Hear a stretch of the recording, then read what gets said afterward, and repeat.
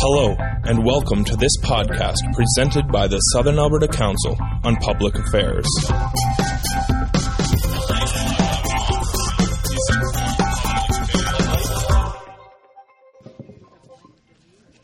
Thank you very much for your talk. I'm Bev Mundell-Atherstone. I found it very fascinating to think about the different groups, the different way that we celebrate things and look at life through the public sphere or the private sphere. And since we've lived overseas in many different countries, including India, Pakistan, Ethiopia, Kenya, so we've seen different things in the public versus private sphere, such as in India, weddings, funerals, and so on are all celebrated right on the streets, very much in the public sphere. So I was going to ask you in regard to the multiculturalism, when we've got this big difference between how an individual within the society sees their role, how can then, when someone comes to Canada, in which we have laws which are more private, in other words, the individual the individual, not the group, is responsible for their behavior. How do we negotiate that within multiculturalism? And then I wanted to give you an example. When we lived in Pakistan, rape was quite different than in, say, Canada, U.S. In rape in Pakistan, when a woman was raped, usually it was a group rape. It was sort of a piling on of all kinds of men onto a woman. If a woman was alone, a young woman was alone, not with her mom, she was seen to be uncared for, and the idea was that that the woman was the center of sexuality, and if you're alone, there's no one there to protect men from this sensual being, and so they had the right to rape her. So again, and whereas I see, I'm guessing that North America and Canada, rape seems to be more an individual thing. Now and then we hear about gang rape and so on, but not as much as you hear about even recently in India and Pakistan. So maybe you could address these two, or maybe they are intertwined. Thank you. Let's start with the first one. How can we negotiate relations with new groups that are not used to our rules? That's always a problem. And there's a whole field that's devoted to figuring out better ways to do it. And it's called conflict resolution. Right, and it's designed to work in international relations, with labor relations, and with family and marital relations. If you go to the airport, I'm sure you can pick up "Getting to Yes" on the airport. A little book stands. It's the Harvard Conflict Resolution Handbook, and it's in its 93rd edition or something like that. And when I became director of a unit at UCLA, my dean gave it to me and said, somebody gave this to me when I became dean, read it so that the people who you're working for you can help them figure out how to work out differences between themselves. So all you have to do is open the newspaper or turn on the TV to look at conflicts that are not being resolved in worse ways these days, internationally, rather than better ways. Rules always change. Societies are dynamic. They're never fixed and static. And so we just have to spend time figuring out what are the kinds of ways in which we can be together with people who are different from us and whom we may not like. On the handout in the starred one, and I said Judith Butler was a contributor there. She's thinking there about how she's called anti-Semitic. She is herself a Jew, a secular Jew. how she is called anti-Semitic when she criticizes the Israeli government for their treatment of Palestinians. And she develops a notion there of cohabitation as a kind of ethical principle. We don't get to choose who to live next to on this earth. We get to choose lots of things, but not that. And so we need to figure out how to live not only with the kinds of people we love, that we're familiar with. I mean, not that those relations are always all that peaceful, as I'm sure any of you can think of Thanksgiving dinner and, recollect. But the real challenge is to learn how to live with people whom we are not familiar with and whom we may not like. And even though we don't like them, we don't have a right to say, Butler is arguing, that they can't live next to us. And so I think these are just very hard issues, and I wish I had a nice, neat answer to your question, but I don't. And on the second one, I would just point out that sexual relations are very different in every culture. And plenty of traditional cultures have no rape at all. They don't have sexual assaults. I mean, so don't assume that rape of any sort only occurs in those people's culture, whichever those people are. I'll just remind you that the U.S. military, 1 out of 4 women in the U.S. military can expect to be sexually assaulted. And that is the same proportion as for women on U.S. college campuses. Okay, so in case we're feeling superior, and look at the military. I mean, it's just to watch them try to figure out how to deal with this, right? It turns out to be a national security issue, right? If you have any oversight of men's behavior in the military, national security is weakened. It may be the case, but so here we have to balance national security and violence against women. How are we going to do this? I don't know the answer, but we better talk about it in public a lot, is what I would say. Thank you. Next.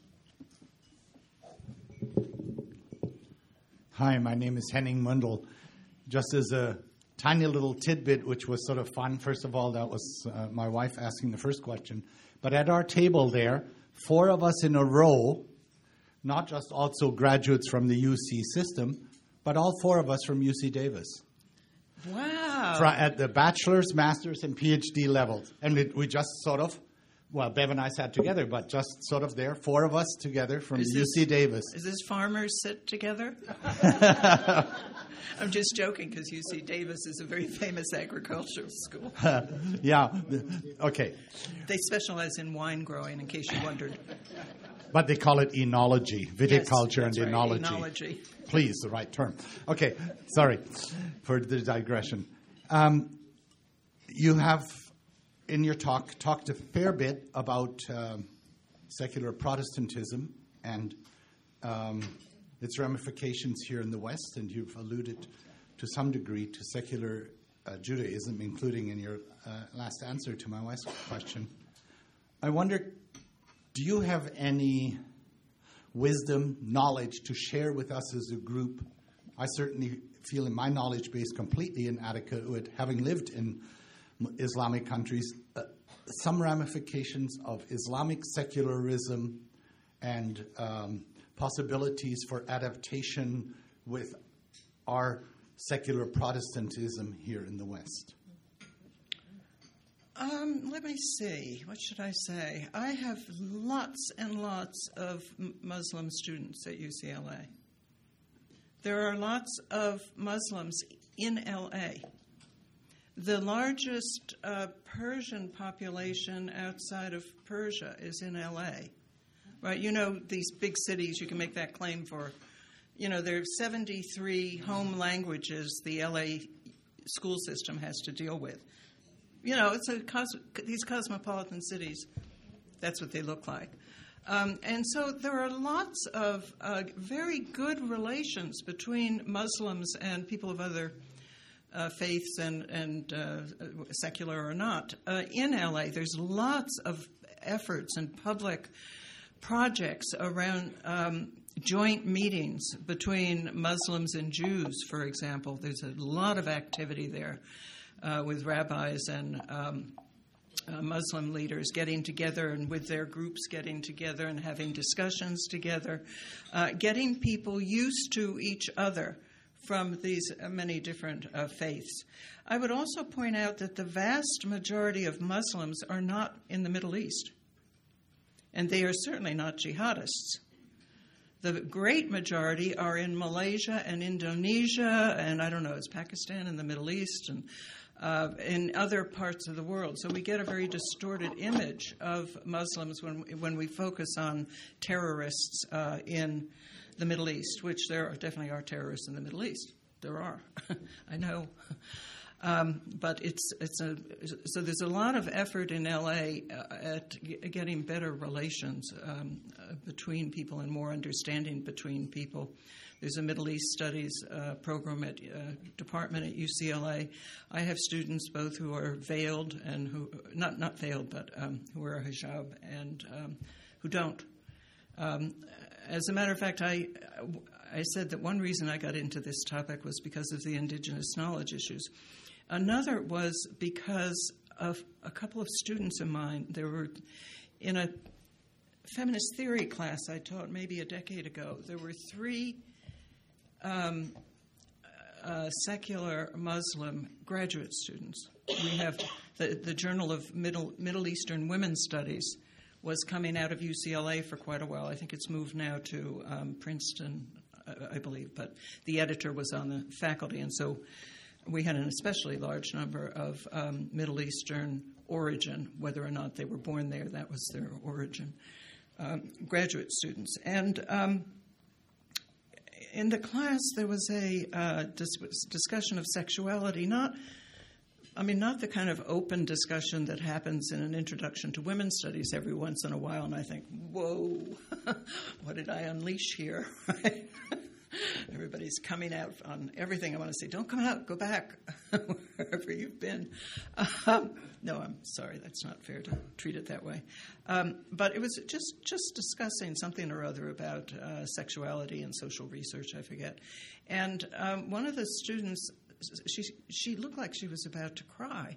And she's 25 years old, okay? And so the friend who was sitting next to her, who's also Muslim, reached over and touched her, and I paused and said, did I say something disturbing? And she said, I just couldn't imagine having this discussion where I came from. It's just so moving and interesting to be able to have it here.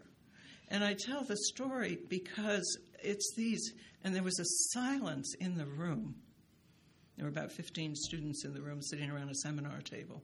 And it was a moment of, what should I say, intimacy and appreciation for the value of getting to talk and think with people so different from each other, right? That we get a sense of their souls, of who. I'm not a religious person, remember, but we have souls even if we're not religious people. I get a sense of the person and who the person is intensely when we let ourselves be in positions, seek out opportunities to have the kinds of discussions you folks are obviously having here on a regular basis for, 76 years or something? I forget. 40. Oh, okay. That's darn good. And I think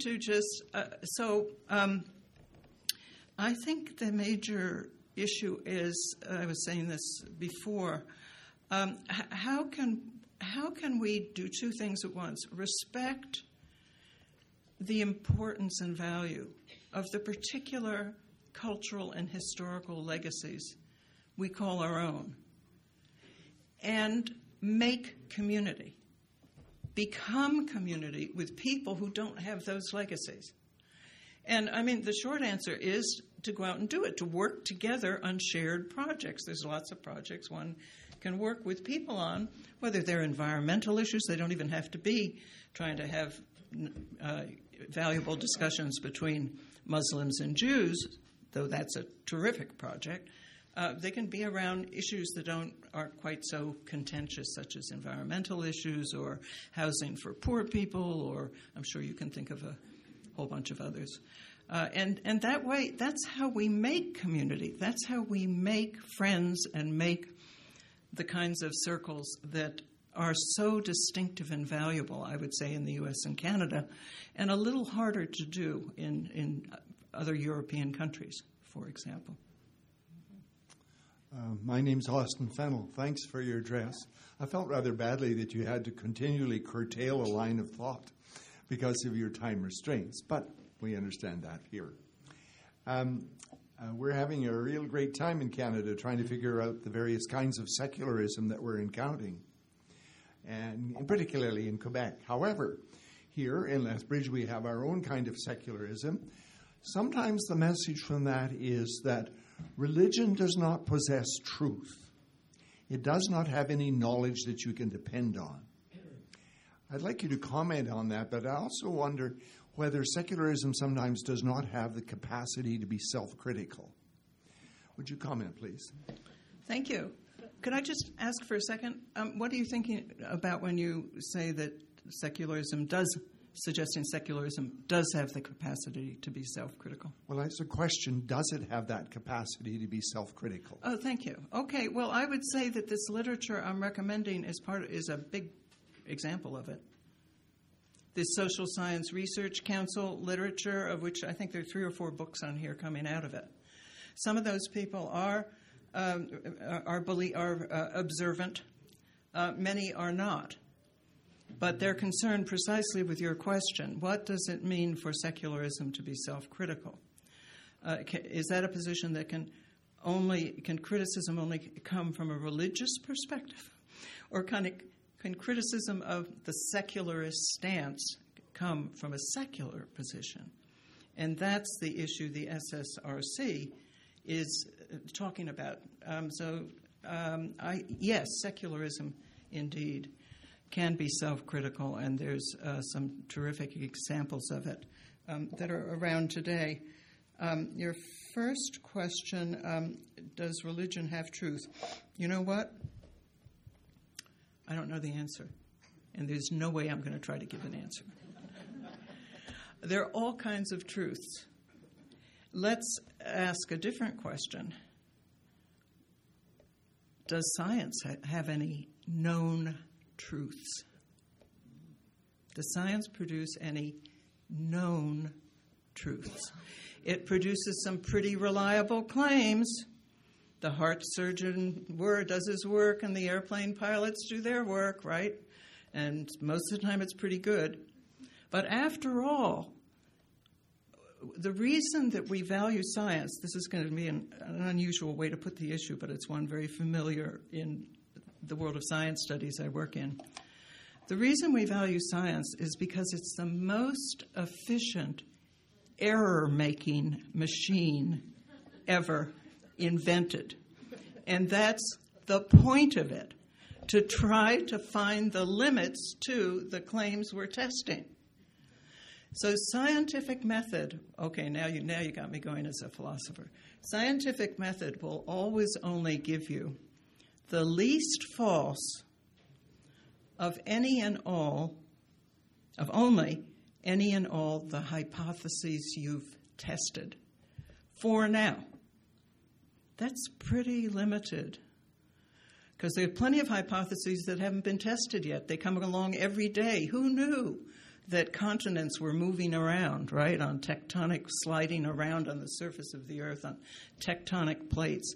We still aren't sure what the heck genes are, right? And look, poor Pluto got declassified, got thrown out of the Organization of Planets, right? So the point of science is to try to find the limits to the kinds of what we regard as the most reliable claims. It can produce very reliable claims.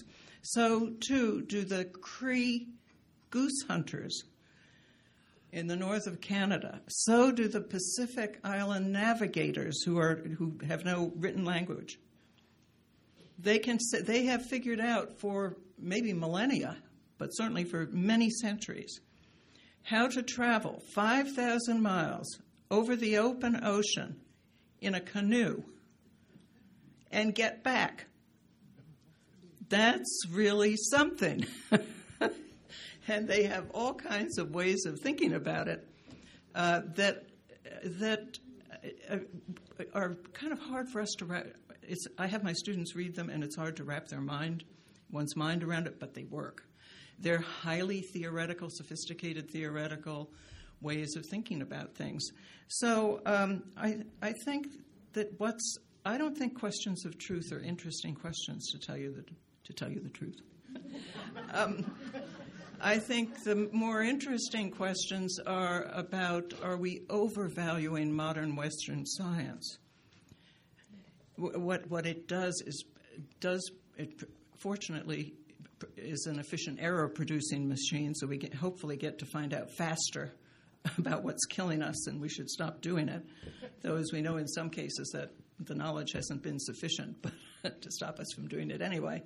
But also, we need better to understand what the strengths of other cultures' knowledge systems are, because those knowledge systems have enabled them to flourish. Not beautifully, they're not perfect, but to be able to survive and flourish for millennia in very difficult conditions, whether it's on equatorial jungles or Arctic conditions, mountaintops, and so forth. And modern Western science, the balance sheet is they're very good at some things and they're really bad at other things. So to get a balance between them is a good thing to do. I'm Evertanus, and thank you for telling the truth. I appreciated your presentation, but I like to have a look at the Christian work ethic, which we have come to accept. Is that a secularization of Christianity, a symptom of secularization of Christianity, with the result people become very much self-interested?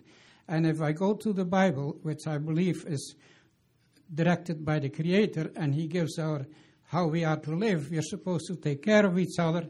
The Jewish people, they had every 7 years, they would get back their land again, and they would share, and they had 50 years Jubilee, and all that. And then you go to the New Testament, where we read that you should even lend money to your neighbor without expecting interest or without expecting him to give it back. Now, that's not the Christian work ethic. So, going by what the Bible is and where Christianity is based on the Bible, I believe, is the work ethic a symptom of secularization of Christianity. I'd like your comments on that. Okay, I have a question for you. Pardon? I have a question for you. Oh. Are you part of the Bank of Dad? A part of? The Bank of Dad, the Bank of Mom and the Bank of Dad, where there are all these loans given with no interest and little expectation of being paid back? And money has very little value to me, and as far as skin goes, I'm colorblind. Okay. Have a good day. I bet the Bank of Mom and Dad is alive and well in this room. And this is very, that's a very good question, because these are traditional financial relations we're talking about, the Bank of Mom and Dad, right? Right? No interest, maybe you get paid back or not. The Bank of America doesn't tolerate that. Look at the housing bubble and so forth. So we have a clash of modernity and tradition here.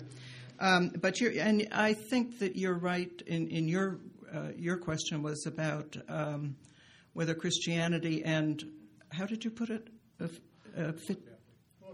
And the work ethic. Christian work ethic is a symptom of secularization of Christianity. Yeah, that's... It's the result of people becoming self-interested instead of sharing. I'm not sure about the last part of that, but and I'm not a sociologist myself, but that was Max Weber's argument, that the work ethic is a Protestant ethic, not a Roman Catholic ethic, and it's certainly not a pre-modern ethic. The Catholic Church had, what did it had? 150 saints' holidays or something like that. that's the way to live, you know. we're overworked here. It was, I don't know, I think it's 200 St. Saul. It was huge. The work ethic isn't necessarily always about greed, and it certainly in the history of Christianity has not been. I mean, sometimes it has been, yes, but at other times it's been a sign of godliness. I'm not a theologian or scholar of Christian, different Protestant sects, but I know that the fact that one's as successful in worldly matters for some Protestant faiths has been a sign that one is leading a good Christian life. It's a sign of one's right to enter the good part of the after death world. And after all, work is pleasure. A lot of work is pleasurable. I know this is not a good room to say this to, and I'm only using the R word about I'm retiring myself at the end of this year, and I'm terrified. But a lot of us love our work, and whether or not we're being paid for it, we like to do it, and we feel good when we do it. And in many cases, we feel it makes the world a better place to do it. Now, a lot of us are wrong about that, but that's the way we feel. And so I think greed is quite a separate thing. One can be very greedy and not doing any work at all, like Wall Street. Sandra, we have two more questionnaires, so I'd like to honor them and give them a chance to ask their questions. We can take the two questions, and then I'll respond to both Okay. at once. Okay, my name is Frank Toth. I kind of resist this thing of putting a time clock on beautiful information. Firstly, I want to say my name is Frank Toth. I think I have a justifiable reason for asking you a question about religion, the various religions that you studied so intensely. I have the honor to do it because I've already been I've worked in purgatory or in the coal mines. That gives me the right. But you have to get to the question, please, Frank. See what I'm talking about? Yes. You know me. But anyway, with all your intense studies of religion and secularism, in your estimation, which of the hundreds of religions is there that represent the real God? Whose God is really right? I always ask the basics. Secondly, do you think that the terrible things have happened to the basic First Nations of Canada and the United States by the clergymen reflect on any studies of religion? Thank you. Thanks, Frank. Validity of studies of religion. Thanks, Frank. And we'll ask our next questioner to come forward, too, so she has both of them together. Hi, Dr. Harding. Thank you so much. My name is Trina Filan, and I'm a professor of Women and Gender Studies at U of L, one of the UCD alum from the States, sorry. And I am wondering a couple of things. My students at the moment are learning how to unpack their invisible knapsacks of privilege. Okay, and it sounds like the Protestant secularism and religious Protestantism could be considered privileged standpoints, both of them, in the States particularly. And I'm wondering, one, how we go about unpacking those, if it's a necessary thing in order to further multicultural projects. And, that's the next question, really. How do we go about, if we're going to have multicultural alliances and projects that are productive and positive, is unpacking privilege and acknowledging it necessary? Thank you. Well, let me go to the preceding question first. First of all, I don't study religion at all. I do study secularism, which is an entirely different matter. And only a little bit. I mean, it's just one small part of what I do. I got interested in this question. And of the many, many hundreds and thousands of religions in the world, which one does indeed worship the real God. I would say all of them do, because what cultures regard as religious and spiritual experience differs from culture to culture. And the majority of the world's people are not monotheistic. Native Canadians and Native Americans, for example, are not monotheistic. For them, as for many other cultures, religion is not about a supernatural being. It's about way-finding, finding one's way in the world. And that's another problem with the secularist stance. It prevents us from even understanding what counts as religious and spiritual experience for other people. We think of it in terms of a supernatural being, the way Judaism and Catholicism and Islam do. But for many cultures in the world, it's very different. And the second question, where are you again? She's over there. Oh, great. As a former director of women's studies myself, I just want to say hi. So how do we go about coming to terms with the different ways in which we have privilege? I think that's a very difficult question, but there are lots of examples around us all the time. One thing is to learn about what are our privileges. I mean, most children think that the way their family lives is the way everybody lives. Mm-hmm. I started kindergarten in Los Angeles, and for some strange reason that nobody can explain to me, instead of saluting the flag each morning, we would put our hands over our hearts and sing, "The eyes of Texas are upon you." And it wasn't until I moved to New Jersey at the age of 7, and I was in a state of shock because the flag was there and they put their hands on their hearts, but they didn't sing "The eyes of Texas are upon you." My mother had, this is the first she'd become aware of, that for the preceding 3 years I'd been singing "The eyes of Texas are upon you" before the flag salute, right? And I think there was some ethnic revolt in the kindergarten or something going on there. So I think getting to know other people who are different from us on a one-to-one basis. And also just, one-to-one is always wonderful. But there's also just learning about it theoretically, taking classes, reading histories, understanding how people have come to transform their worlds when faced with challenges to them from other places, and to be able to do so without demonizing any of the parties. Of course, to the young, the earlier generations always look like people who are wrong. Those are wrong generations.